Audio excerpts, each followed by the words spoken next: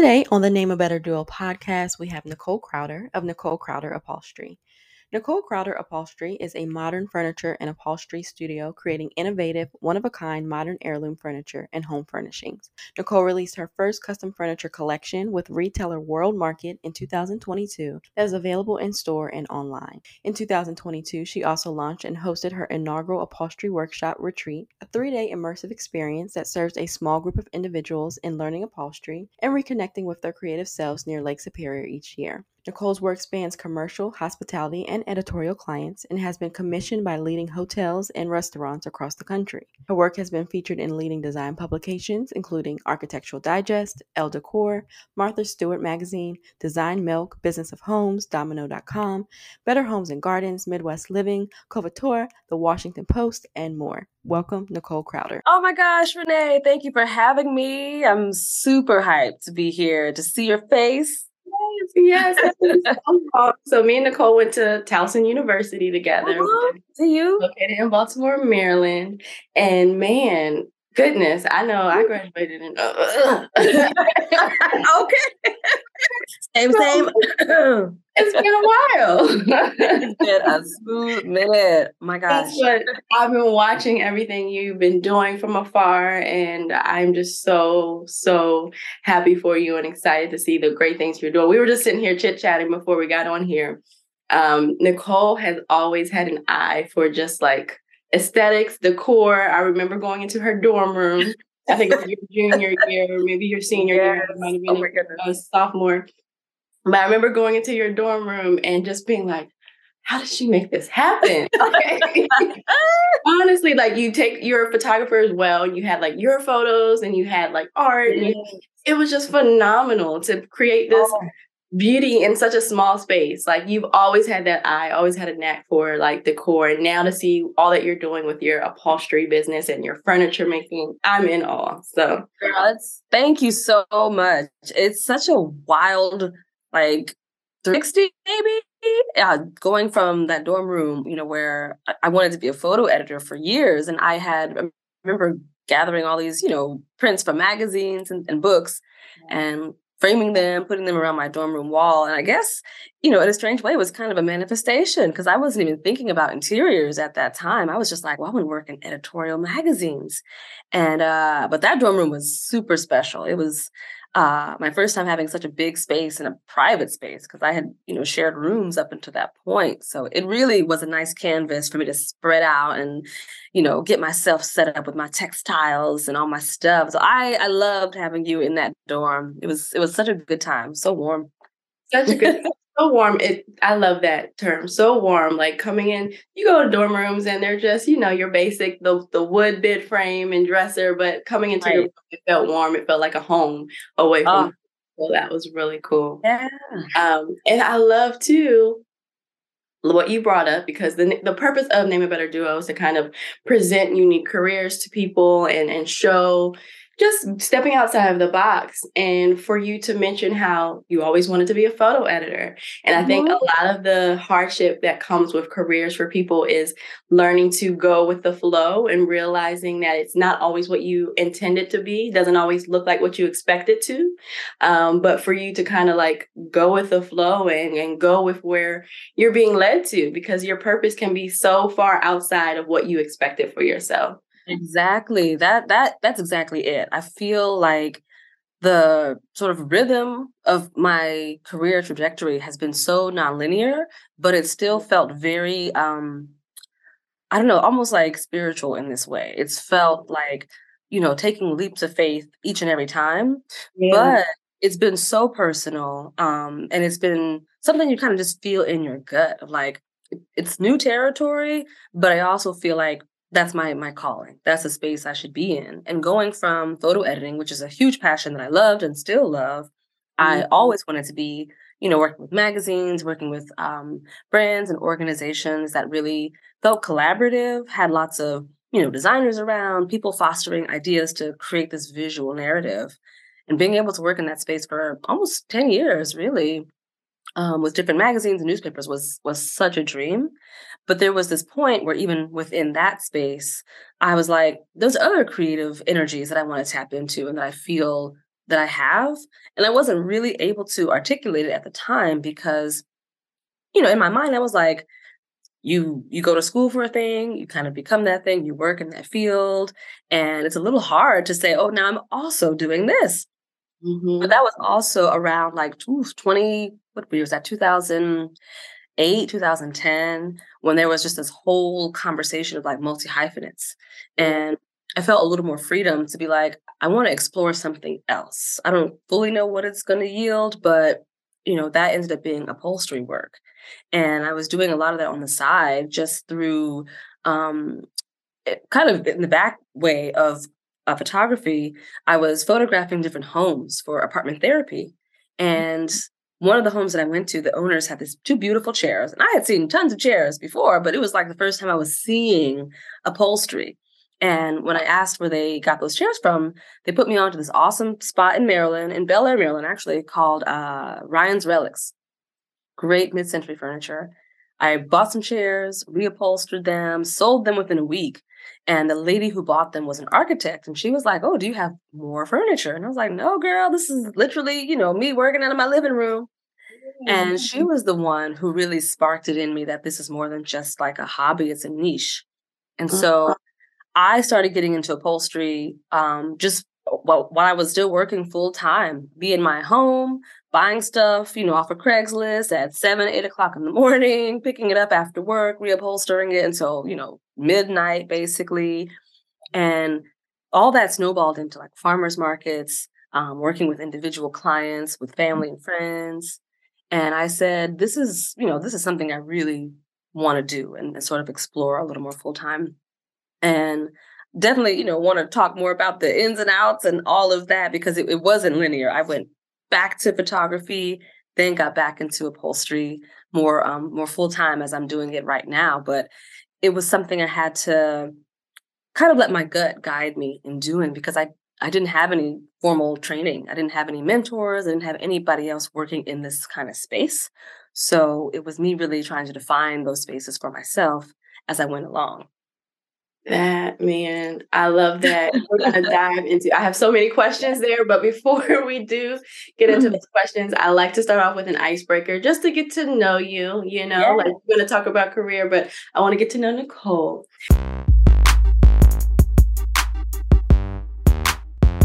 So, Okay. a question I love asking everyone: if you could hear any song again for the first time, what would it be?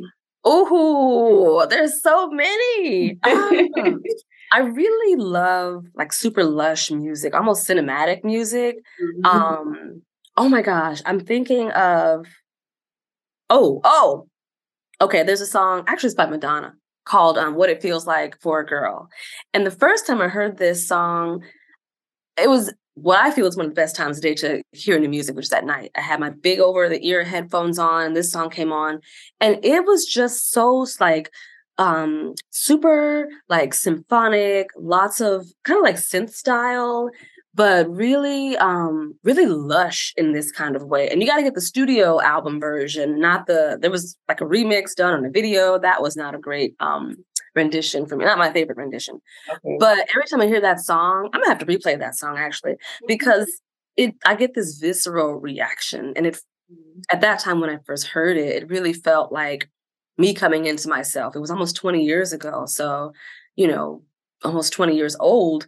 Um, yeah, coming into who I am as a woman, as a creative, that would be a song that I would listen to again for the first time, and also. Oh my gosh, I feel like I had another one on the tip of my tongue. It would be there's a song called what's his name? His name is Dane Zone is the artist. Boundless. Oh, y'all Okay. have to go because it is incredible. Again, really lush, symphonic. He's kind of like it's a really good bass line when the song starts, and then he gets into this kind of like whispery hush tone. Put that song on the backdrop of anything you are doing, and it elevates it even more. I gotta replay that song too because the first time I heard it, I played it on loop for 3 days straight. I kid you not. I love that. Okay, so what we do is we create a Spotify playlist, so those songs are gonna go on there, so That's everybody my can vibe out. I can do that for you. I love making a good playlist, child. Yeah, I love it. What's a perfect day look like to you? Oh, that varies. But I think a perfect day for me is I love to talk and I love to be in conversation, like really a warm space with people who I love, just having really great heart-centered conversations. So I feel like a perfect day for me is like a brunch, a long brunch with my girlfriends in a beautiful setting or my home, um, playing host to people, just making folks feel really welcomed and cared for, belly laughs that are deep, great music in the background, awesome food, and yeah, just like creating a vibe, not even going somewhere. Although I love a road trip, that is one of my favorite days too. But I feel like it's just really long extended periods of closeness with people who I love in really great surroundings with great food. That's my perfect day. Yeah, I love that. I love what you said too about creating a vibe because I feel like you do that Ah, just in your Instagram page alone, like oh, thank things that you. you do, like the events that you create. And you had posted yesterday, I think it was a hotel that has like an out Yes. vibe. And I'm like, it made me Girl. want to come to Minnesota and check it out. I want everyone to come here and just vibe. It's the Four Seasons and it is fantastic. They just opened this year and the way they have really designed the space to reflect Minnesota, like the decor is really mimics a lot of things that are just native and local to Minnesota. But I realized because I did my sort of human design chart a while ago, and there's a component of human design that talks about environments and spaces where you are most aligned with yourself and how kind of like you live and work best. And my environment was a marketplace. And when I started reading the descriptions of it, it made so much sense because a marketplace is, it's colorful, it's filled with lots of textiles, patterns. It's very much like a vibe. It's a whole scene that is really lush and really vibrant. And somebody who is hyper sensitive to the environments that I'm in, um, I think that's why I enjoy outfitting them so much, just because it's that feeling I'm trying to capture of like warm, cozy, welcoming, and like home. So it all kind of, the more I'm learning about human design and myself, it fits. There's so many puzzle pieces that are connecting. Yes, I love that. Do you feel like your style changes with your location? Because you've lived in the Mhm. DMV, you're back home now in Minnesota. Do you feel like Yeah. that shifts your style or your taste? That's a really great question. And I feel like it has. Yeah. I think also the combination just growing and becoming a different person even, every year or every few years, Yeah. my sense of style, what I gravitate toward, colors that I really resonate with have shifted so much. In my previous apartments in DC, um, I was in DC for about 15 years. And over the course of that, all of my apartments have been super, super vibrant. Like I noticed a lot of color, a lot of like a sense of wanting to be on vacation, but at home, create this sort of like resort vibe, but in my home space. And so I had, accent walls painted in all kinds of bright colors and doing hand painted murals and lots of just sort of adding a lot of texture. And I loved that. And I feel like I needed those spaces at the time. But my style has shifted a lot to where I want more neutral colors. I want a little bit more space. I feel like what is the word? Kind of more airy, but Yeah. still having those accents, those layers of beautiful prints and fabrics. But and I also now I'm living, with my partner, so thinking about his design style, what resonates best for, his nervous system. I know it's not a ton of really bright colors, so I'm trying to I feel like in a personal sort of shift anyways, wanting something that reflects more of a grown, sexy, elegant, elevated kind of vibe. And this apartment that we've been in has really, really cultivated that. I'm heavy into peel and stick wallpaper now. So instead of Okay. painting, I've been going wild with wallpaper and it is so good because a wall is like a blank canvas and I can just sort of dress it however I want. I love to add plates and picture frames and do like galleries and add texture that way. So it feels more like an elevated kind of space. And even the spaces that I am designing for friends or for clients, I think I'm trying to use different language, different colorways in those spaces. One, to challenge myself creatively. I never want to get stuck in a rut where it's like you're known for this particular thing. And wanting a space that reflects who that person is also in their home, not just the function of the space, but like, who are you, in this home and who are you even trying to become? All Mhm. of those go into my kind of decision making. Yeah, and that's such a good note too. When living with someone else, being able to incorporate both of your styles is so Yeah. important. I think Oh a my lot God. of people they think that, oh, we clash and I can't make, but you can make both work, and just Yeah. incorporating things that they like and what you like. So It's a lot of communication too. It's very much of like, bringing something in. Does this work here now? Maybe it does, but in 3 months, you might want to change it out and put a mirror there instead of a big, I don't know, textile or whatever it is. But my partner and I, we were just having a conversation today actually about, a coat hangers and stuff and the style of coat hanger to use that accommodates the hallway space we have and the function of it in the apartment. So little details like that. But I try to view the design as more lighthearted than like it has to look a certain way because it's a living space and it's going to shift just as you are. yeah, that's so good. Well, what shows are you watching right now?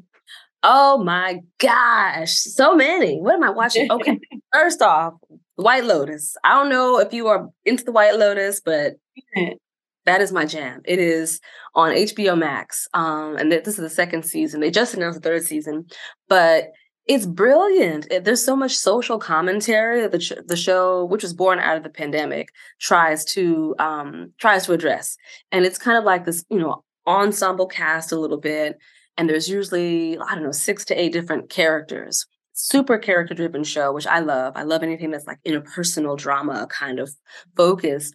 But this particular season is dealing a lot with like privilege, male privilege, class, and things like that. So I get deep into my bag on that show, and even going on to TikTok and looking at fan theories and stuff.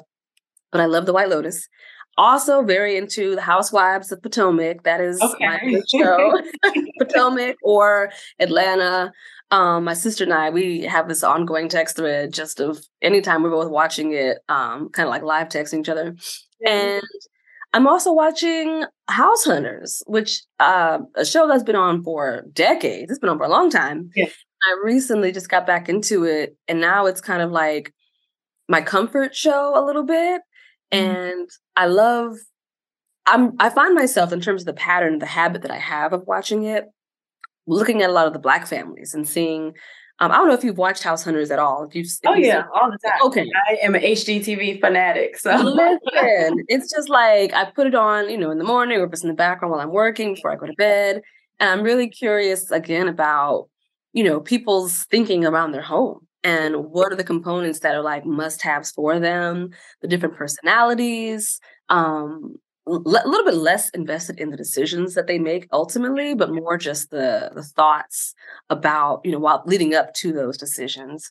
But those are like 3 shows that I'm watching and I a lot that I want to get into as well. There's so much TV out there, yeah, so much good TV. much good TV. And with House Hunters, they kind of I feel like they always have that scenario we were just talking about where like the Mm. partners are clashing on their ideas and Yes. need to compromise. Yes. Some So things are, harder compromises like you want $100,000 budget and you are on a 500,000. Like what's the middle for that? But it's good TV. And I love, it gives me a little preview into other cities too, just to get a sense for, you know, maybe where I want to live in the future. But so it's a good little fun social show I like to watch. yes. Nicole, I know you write as well because I know you've done magazine and Mhm. newspaper, but have you thought about writing novels? Because you're detailed. Like Ooh. the way you describe, I would love to read a Nicole Crowder novel. Oh my gosh. It's funny. I would joke all the time with like, because my friends, family, everybody says Nicole is chatty, which I realized this about me. And it was I went to school for as an English major initially, and I was like, English major and not a journalist, because journalists are much more queued up for brevity, whereas English majors are like, give me the detail, give me the nuance.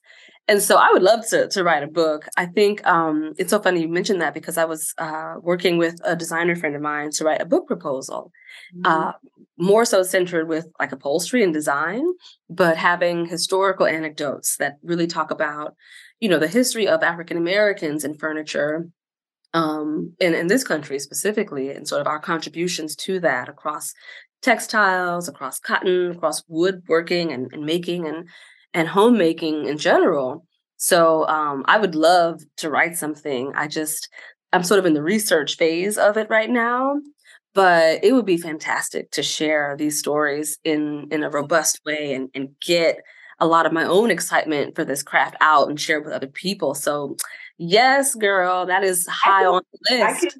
because when you describe, even just when you describe the TV shows, like I can see them, like, so I love that. you paint a picture so well. So I would love to read a Nicole. Oh, thank you. I love storytelling in all its Yeah. forms, like podcasts, books, anything that, and I love really good storytellers. I definitely do not feel like I am one yet, but I try to, look at examples in other people whose cadence, whose details that I really admire, because that's such an art to it. And I feel like it helps relay your message and pull people into, that love as well, even if they can't directly relate to it, if they're not working in the same industry or whatever it is.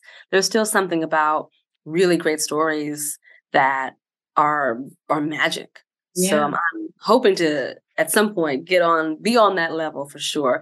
I mean, you're storytelling through your furniture and through, Yeah, your upholstery. So you are definitely a storyteller. All thank right. you. So let's hop into these questions.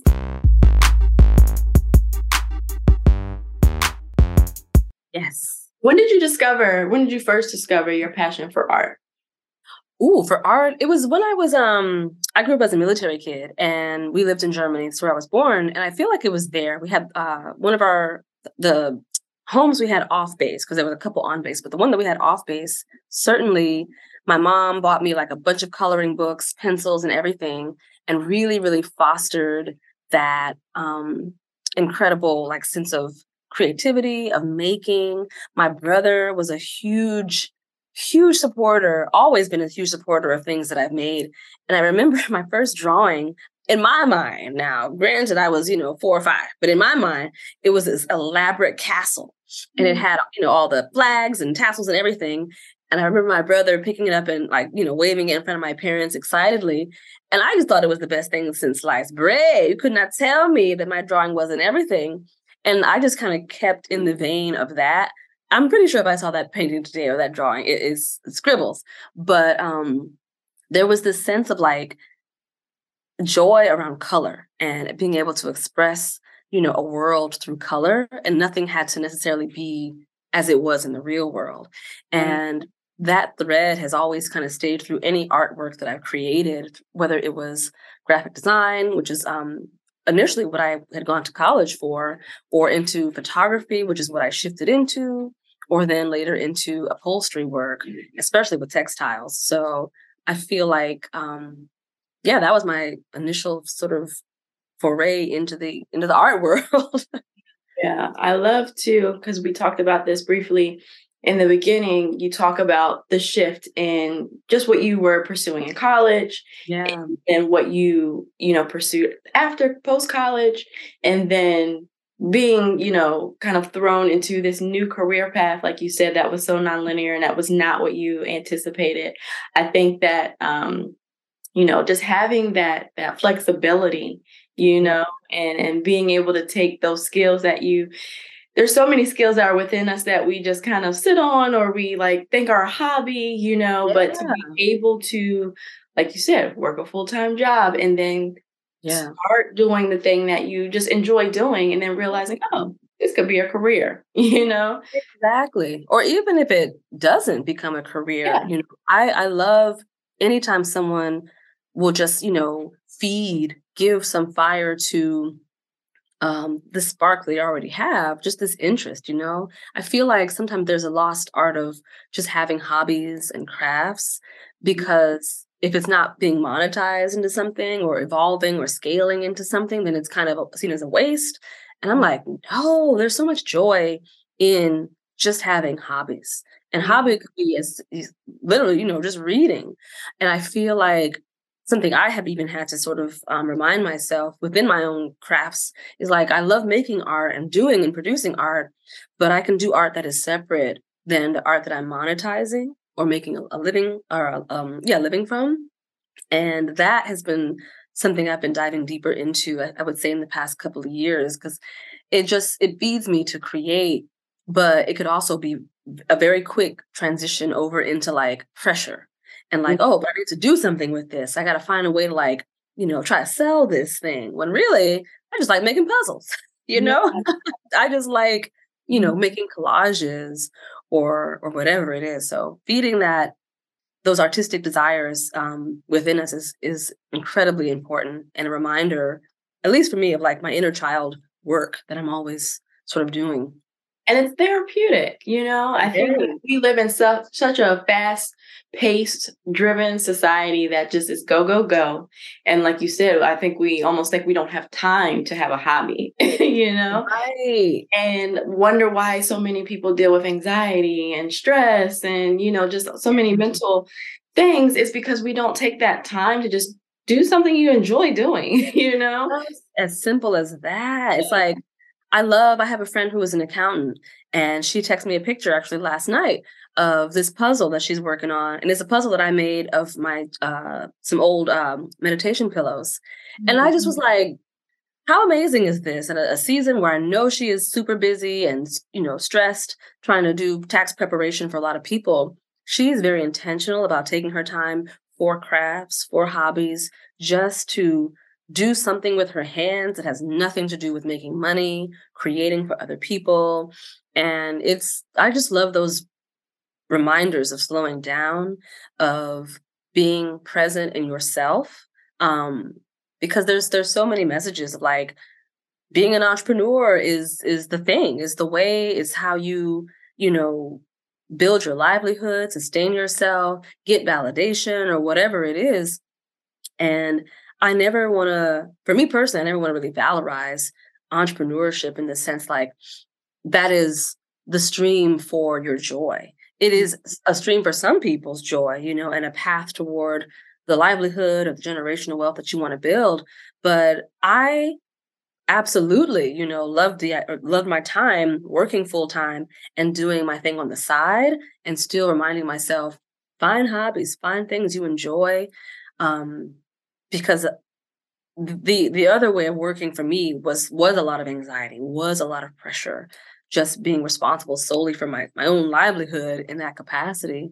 And at the same time, it was blocking me from just doing things for fun. I was always like, but what's the point of doing this if I also cannot market it? It's like, no, that's not the basis of creativity is. Yeah, yeah. I've really been doing more of that, like taking a step back because in doing a podcast and in like trying to keep up with, like created a production company and feeling like I always have to be on, Yeah. especially with social media, feeling like Yeah. I always need to be posting what I'm doing. And lately I've just like really taken a step back from that and Yeah. enjoying more experiences rather than feeling the need to share them so much. I And love it's just it's like a weight off my shoulders. Like when I want to Yes. share, I do. But just to be able to enjoy more experiences, it really changed the game for me. That's it. I mean, I love right now I'm really just active on Instagram. That's where I promote my business and everything, but it's also the bulk of where I just share my personal stuff, what I'm doing. And but to your point, I feel you on that, like taking the weight off of feeling like I have to produce certain content or publish it during certain times, however many times a week, because Instagram was not platform for rest, for, it was kind of marketed as this place for just sharing with your friends and family, but it is a business at the end of the day, and they're trying to monetize their platform as well. So it seemed inevitable there was going to be this expectation of advertising, the more you post, the more views and visibility that you get. But then it puts you in this really real cycle that kind of sneaks up on you about producing. And it's another place that you have to be producing and creating. And I just love to share. I Yeah. really love putting people onto cool things. I love being put onto really cool stuff. And I was just like, do I want one platform to be responsible for my livelihood? Mm, No. So how do I choose how I'm going to engage with these platforms?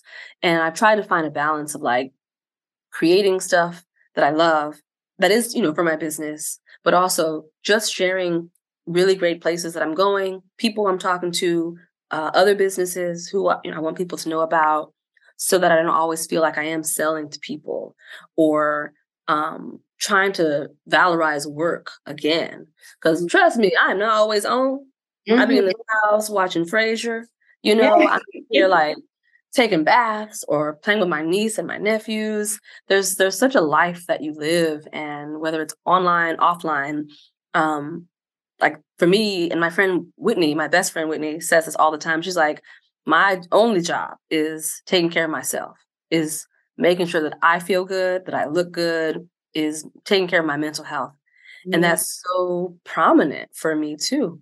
Making money is necessary living in this country, but taking care of oneself online, offline is crucial. Is Mhm. the work.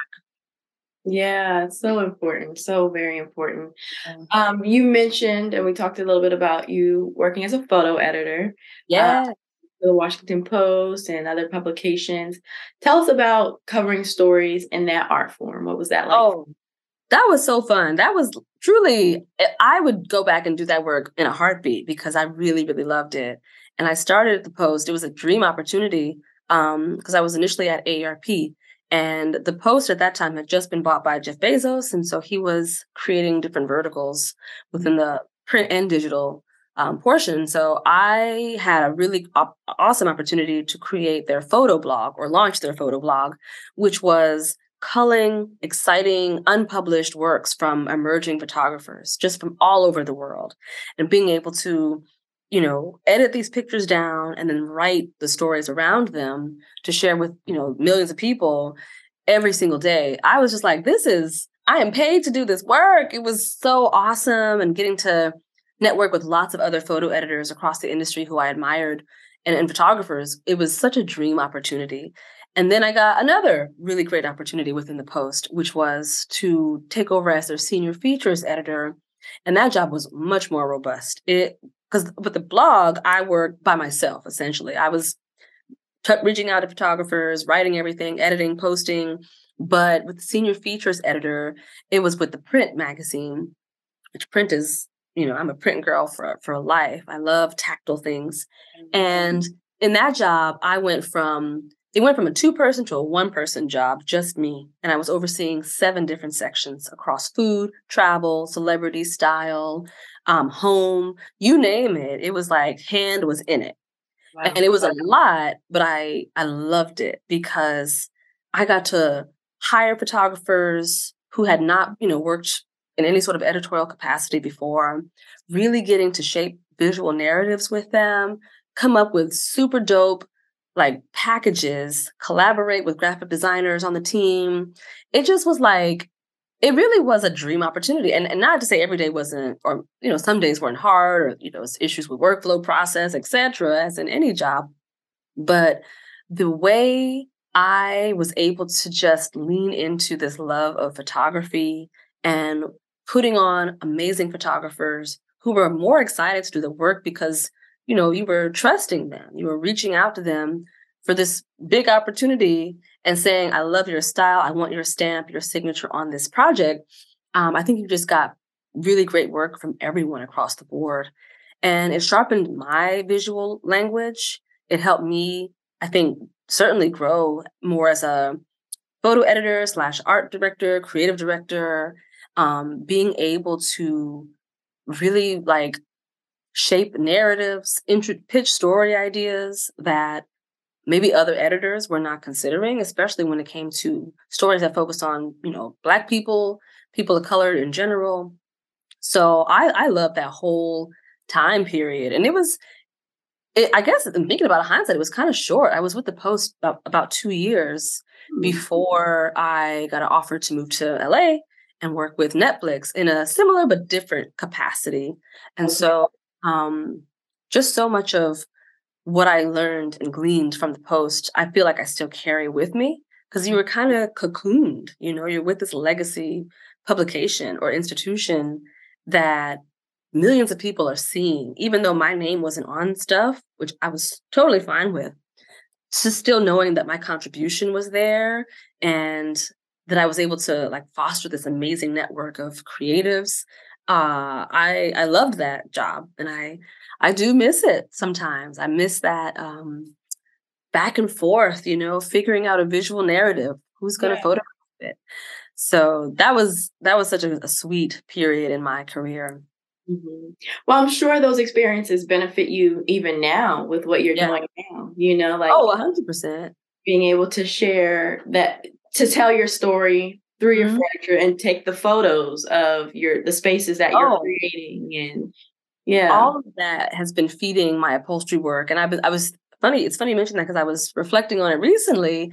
I just did a chair campaign. It was like 8 chairs, 8 different ways, and from start to finish, because I was thinking like, oh, maybe I'll have someone like photograph it. And I worked with a friend of mine. Her name is Wing Ho. She's based here in Minneapolis. Fantastic photographer, and it was so great to take my project, but give her the creative direction. Come into the studio, photograph things, be back on a set, if you will, the set being my studio, but zhuzhing up the fabrics, making sure that things are steamed so you don't see any wrinkles, figuring out the light, and then figuring out how do we package and then promote these chairs. Is it like, what's the digital campaign versus just a sort of print or tactile campaign?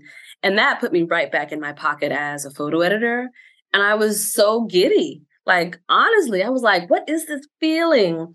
But it was that getting back to collaborating with people and not just working by myself, but Yeah. working with other people to create a story, create a visual that had, just for me, it has even more resonance and impact because I'm doing it with other folks. So every single day, my past work in photo editing, my past work, working with the school newspaper and writing stories is feeding all this work that I'm doing now. And that's what also allows me more ease even to transition into other projects or other parts of my creativity, because I'm like, it's all connected. One period of your life is feeding the other period or informing you or giving you more confidence, to walk into that work. And it's just a different title, really. Yeah, yeah. And you have to trust the process. I feel like even if you're in a career or, a job that you're not 100%, excited about, like Right. whatever you're learning there is building up the skill set that you need for whatever your purpose truly is. Absolutely. Absolutely. It's all feeding the purpose. And I'm in that position now where I'm honestly kind of not rethinking, but I'm trying to um maybe listen to myself, my spirit, and see what is the next kind of evolution for what I want to do. It'll be 6 years next month. Oh my gosh, that I've been doing upholstery work full time. So I'm excited about it, but I also feel like there's that kind of stirring happening inside of wanting to try something new or something different. And I feel like whatever it is, the upholstery work is going to feed that in some way. Mhm. But there's so many projects, that are percolating and that I am jotting out and thinking big, trying to think differently too, and like tapping into my creative wholeness, whole self. Yeah, and like you said, what you're doing now is going to feed into that. You talked about, how you were introduced into upholstery and, Mhm. how that all started for you. Tell us about the shift from your full-time job into Yeah. pursuing what you are now. Yeah, I had when I left the Post to go and work for Netflix, I had been going back and forth with that decision for a long time.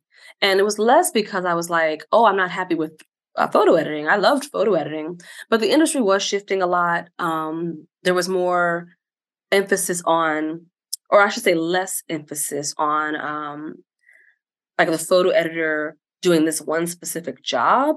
And there were a lot of other people who also were doing photo editor work. I don't even know if that's making sense, but it was just like the peanut butter was being spread a little thin, I thought. And when I got the offer for Netflix, it just didn't seem like there was no real reason to say no other than I just was like, this is new for me. You know, it's going from print to now working with broadcast or a streaming service. And I didn't have any of that industry. But it was exciting, you know, to live in LA, to make the money, to work with this platform. So I moved. And I tell you, Renee, as soon as I got there, I just was this feeling of like, this was not the right decision for me. It was very much like I felt unsettled. I felt just really strange, you know, in the city, specifically in the job. And Netflix was a different company at the time. And there was a lot of freedom, but at the same time, I felt very restricted. I didn't feel like I was doing work that I had been cultivating for so many years. And I felt really like out of my element in so many ways. But it was hard to articulate that, you know, to friends and to family because you're in LA, you work for Netflix, you're making 200,000 a year, you should be good to go. And I was just like, but I'm home crying every night after work because I'm just not happy. And I remember taking there was a like a wellness retreat that happened to be coming to LA one of the first weeks that months that I was there. And on a whim, I just bought a ticket and I went. And it was truly a life-changing experience for me because that retreat helped me articulate where I was in that feeling. And I just was disconnected from myself, from my truth, from what I wanted to do in terms of career or work. And I went home. I remember meditating in my living room just for some clarity. The next week, I quit my job at Netflix. It was like maybe right before Thanksgiving. I was supposed to have a meeting with my boss, and I was just like, actually, you know, I don't really feel like I want to continue doing this. And she was so understanding. And that's when I went home, when I journaled, and I said, what do you want to do, Nicole? And upholstery came back to me. It had never really left. It was always in the background. I even had, wow, I'm talking about this now. I even had built a website already. No clients, no chairs, just a website as like a skeleton for my business, just to have my name already, you know, kind of solidified. And I said, I really want to start upholstery again. I want to make this my full time, my livelihood. And I want to structure it in a way that I have a balance of work, but also just living and being able to create. And being really intentional about it shifted so much for me. I had to think about my work schedule. I was going to be moving back from LA to DC, both expensive cities. So I was like, we need a work structure that makes sure we're making money to be able to afford to live. I didn't have a studio space at the time, so I converted essentially my dining room in my one-bedroom apartment into my studio. It was maybe 200 square feet, yeah. But we made it work. And you know, I just said, this is a hat, this is a mindset now that I have to put on and adapt. Because my whole name is my business now. And so I want to really make sure that I'm taking it seriously. And I want others to also take it seriously. And so the transition for me, it felt um, fluid and comfortable. And I was clear. But it was just that reconciling it with friends and with family, people who were like, well, weren't you just in LA? And weren't you? So all of those things, you know, I had to go through that transition. But for me, I knew how I wanted to work. I knew how I wanted to live.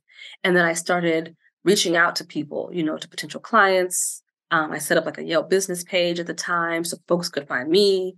I was trying to activate as many of my networks as I could because nobody knew that I was doing upholstery work. So I had to actively get that word out. And once that started happening, it all just became word of mouth. I didn't do any advertising. I haven't had any publicity since then. In terms of publicists, I mean, since then, it's really just been using the social platforms, Instagram, and at the time, Facebook, to share the work that I was doing, and other people in turn were sharing it too. But it was so important to set up structures for working day to day.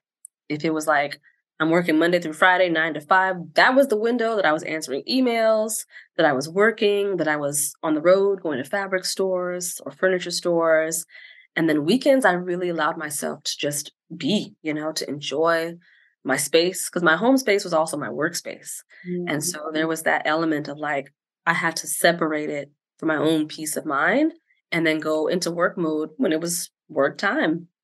And Mm. having that structure when I first started, I carried that through even till today. And my skills with photo editing and being able to, emailing all kind of agencies and publicists and handling invoicing, all of that stuff I was able to utilize with, having my business, because it wasn't where I was like, I don't have any structure here. I don't know where any stuff is. I knew when bills need to be paid. I knew how to, follow up with people. Um, so yeah, that transition from full time to entrepreneur, I treated it like I was, this was my livelihood right here. I had to have that mentality of businesswoman, if you will. Yeah, that's a word. Structure. Like, Structure. I feel like that's what separates, it from being a hobby and it being an Mhm. actual career that you're pursuing is like, Yeah. this is what I'm doing Monday through Friday, 9 to 5. And I That's, love that you said that you took the weekends to enjoy your space and to, yeah. because like you said, that can be hard. I feel like there's a lot of people now that work from home. And I know Yeah. that that can be a struggle in that like you're sharing your work, when you're in the office, when you're away Right. from home, you can leave it there. But when Right. you're home and, it's just the next room over or it's the dining room, you see Right. it, and it's a reminder. So being able to separate that space, separate that mindset that Mhm. this is home right now, it's the weekend, I'm going to enjoy this time is so important, and It making really sure you do is. Yeah, because oh gosh, there was many times, I'm also working with a lot of materials and tools that are super grimy when you're reupholstering a chair. And I had carpeting in this apartment, Lord. So it that. was dust and staples and nails everywhere. And I had to clean all that to make sure that I really was like, this is not a studio, it is your home, you know? Otherwise, it would just overwhelm me. And I would always feel like I had to be doing something or being, cleaning something up. So, yeah, having whatever way you can structure, your workspace, whether it's physically or mentally, I would say that is crucial. Just being able to declutter, to compartmentalize, for me anyway, helped me to um, make better decisions, know when I was on and when I was not on. And of course, sometimes if I wanted to answer emails at 10 o'clock on a Sunday or something, that was fine. But Yeah. I kind of, I really tried to make it a more holistic approach to business by um, going off how I was feeling, then also saying, what's the reality? Like, I'm dealing with people's real money, actual money. And so that has to um, be accounted for and be bucketed in a certain way. And initially, I was not super sharp with setting up different like accounts or making sure that this was money that I still owed for taxes. Right. Terrible with those kinds of things. And I had to learn those hard lessons, right? When the tax man came around, I was like, oh, but I didn't put this aside. Now I have to work to pay these taxes off. Expensive mistakes, were really great lessons for me. That's For a sure. gem for any new, because I feel like we have a lot of new entrepreneurs that watch and listen. Make Yeah. sure you're doing that. It's important to look into the financial aspect too. Everybody's excited about becoming an entrepreneur and wanting to make their own money, but if they're, a job takes out those taxes, so you don't have to think about that. Okay. Listen, and your taxes, if you're self-employed and you're not having those taxes removed, or matched by an employer, those taxes are double on your tax returns. Like you have to pay, like for my Social Security. I just had my tax prep last week, and getting a professional versus me trying to just do it on my own, because it was a whole different tax structure. That is an area where I'm willing to invest the money so that someone can look through this. I can give them every single deductible I can think of. And then they also can say, okay, but also let's consider this, that, and the other. Because I get not uncomfortable talking about finances, but I know it's not my strong point to talk about taxes and figure that out. So I really have become better about utilizing tax prep help. I've worked with a bookkeeper also throughout the year, just so I can not be surprised basically at the end of the year or even beginning of the year with numbers, because there is there is that beauty of having a front facing something that looks successful, but the reality of like, but I really have no money because I haven't allotted it in the right way.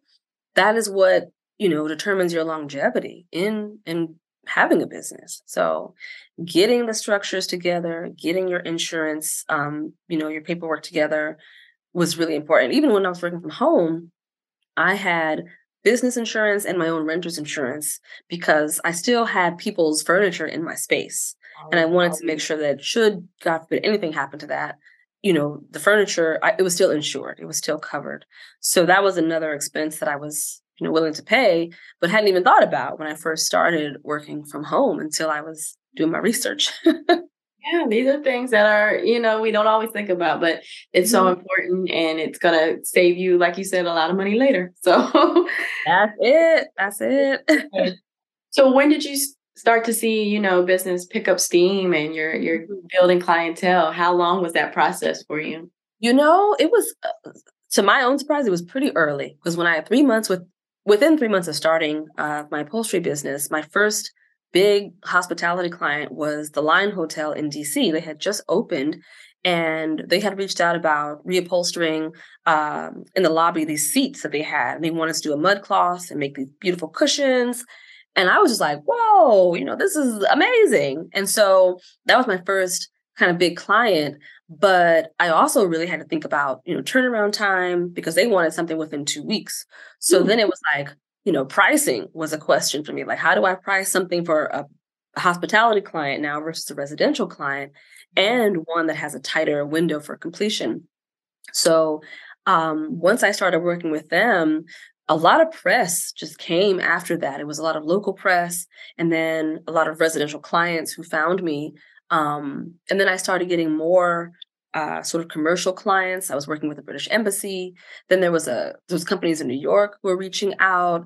And all of this is again just word of mouth and through kind of the free publicity of other publications mentioning me because I didn't think I had the money at the time to hire a publicist or do any kind of advertising. And that's when I was like, oh, okay, this isn't just a structure where it's like me working with one client at a time, one chair in, one chair out. I really started to think about a team of people, other seamstresses, other upholsterers who I could, offload some of the work to because my apartment space was not, I couldn't put much in there. And then I think the more I was promoting the work online and the message of modern heirlooms, wanting to create pieces that were for, young Black kids like myself who maybe didn't have a bunch of heirlooms that they had inherited from their family, but wanted to design some for us. I had museums reaching out about reupholstering pieces for them or doing exhibitions, where I could bring in my own pieces there. So all of that was snowballing. And then, yeah, my big dream project happened within 3 years of being in upholstery. And that was getting an offer from a retailer, World Market, to create my own furniture collection. And I Mhm. just like time stopped, when I Yeah. got that email. So it was just this amazing culmination of a lot of work, but then I also feel like circumstances where because this was June of 2020. So it's on the heels of George Floyd's murder, where a lot of businesses, were supporting Black businesses and Black designers. And I feel like that is where my work, it's like a before world market and an after world market period, honestly, for me. So Well, tell us about that because I yeah. know that email had to be so exciting, and like you're transitioning from doing the reupholstering into now creating your own collection of furniture. Tell us Yeah. about that Oh experience. my goodness.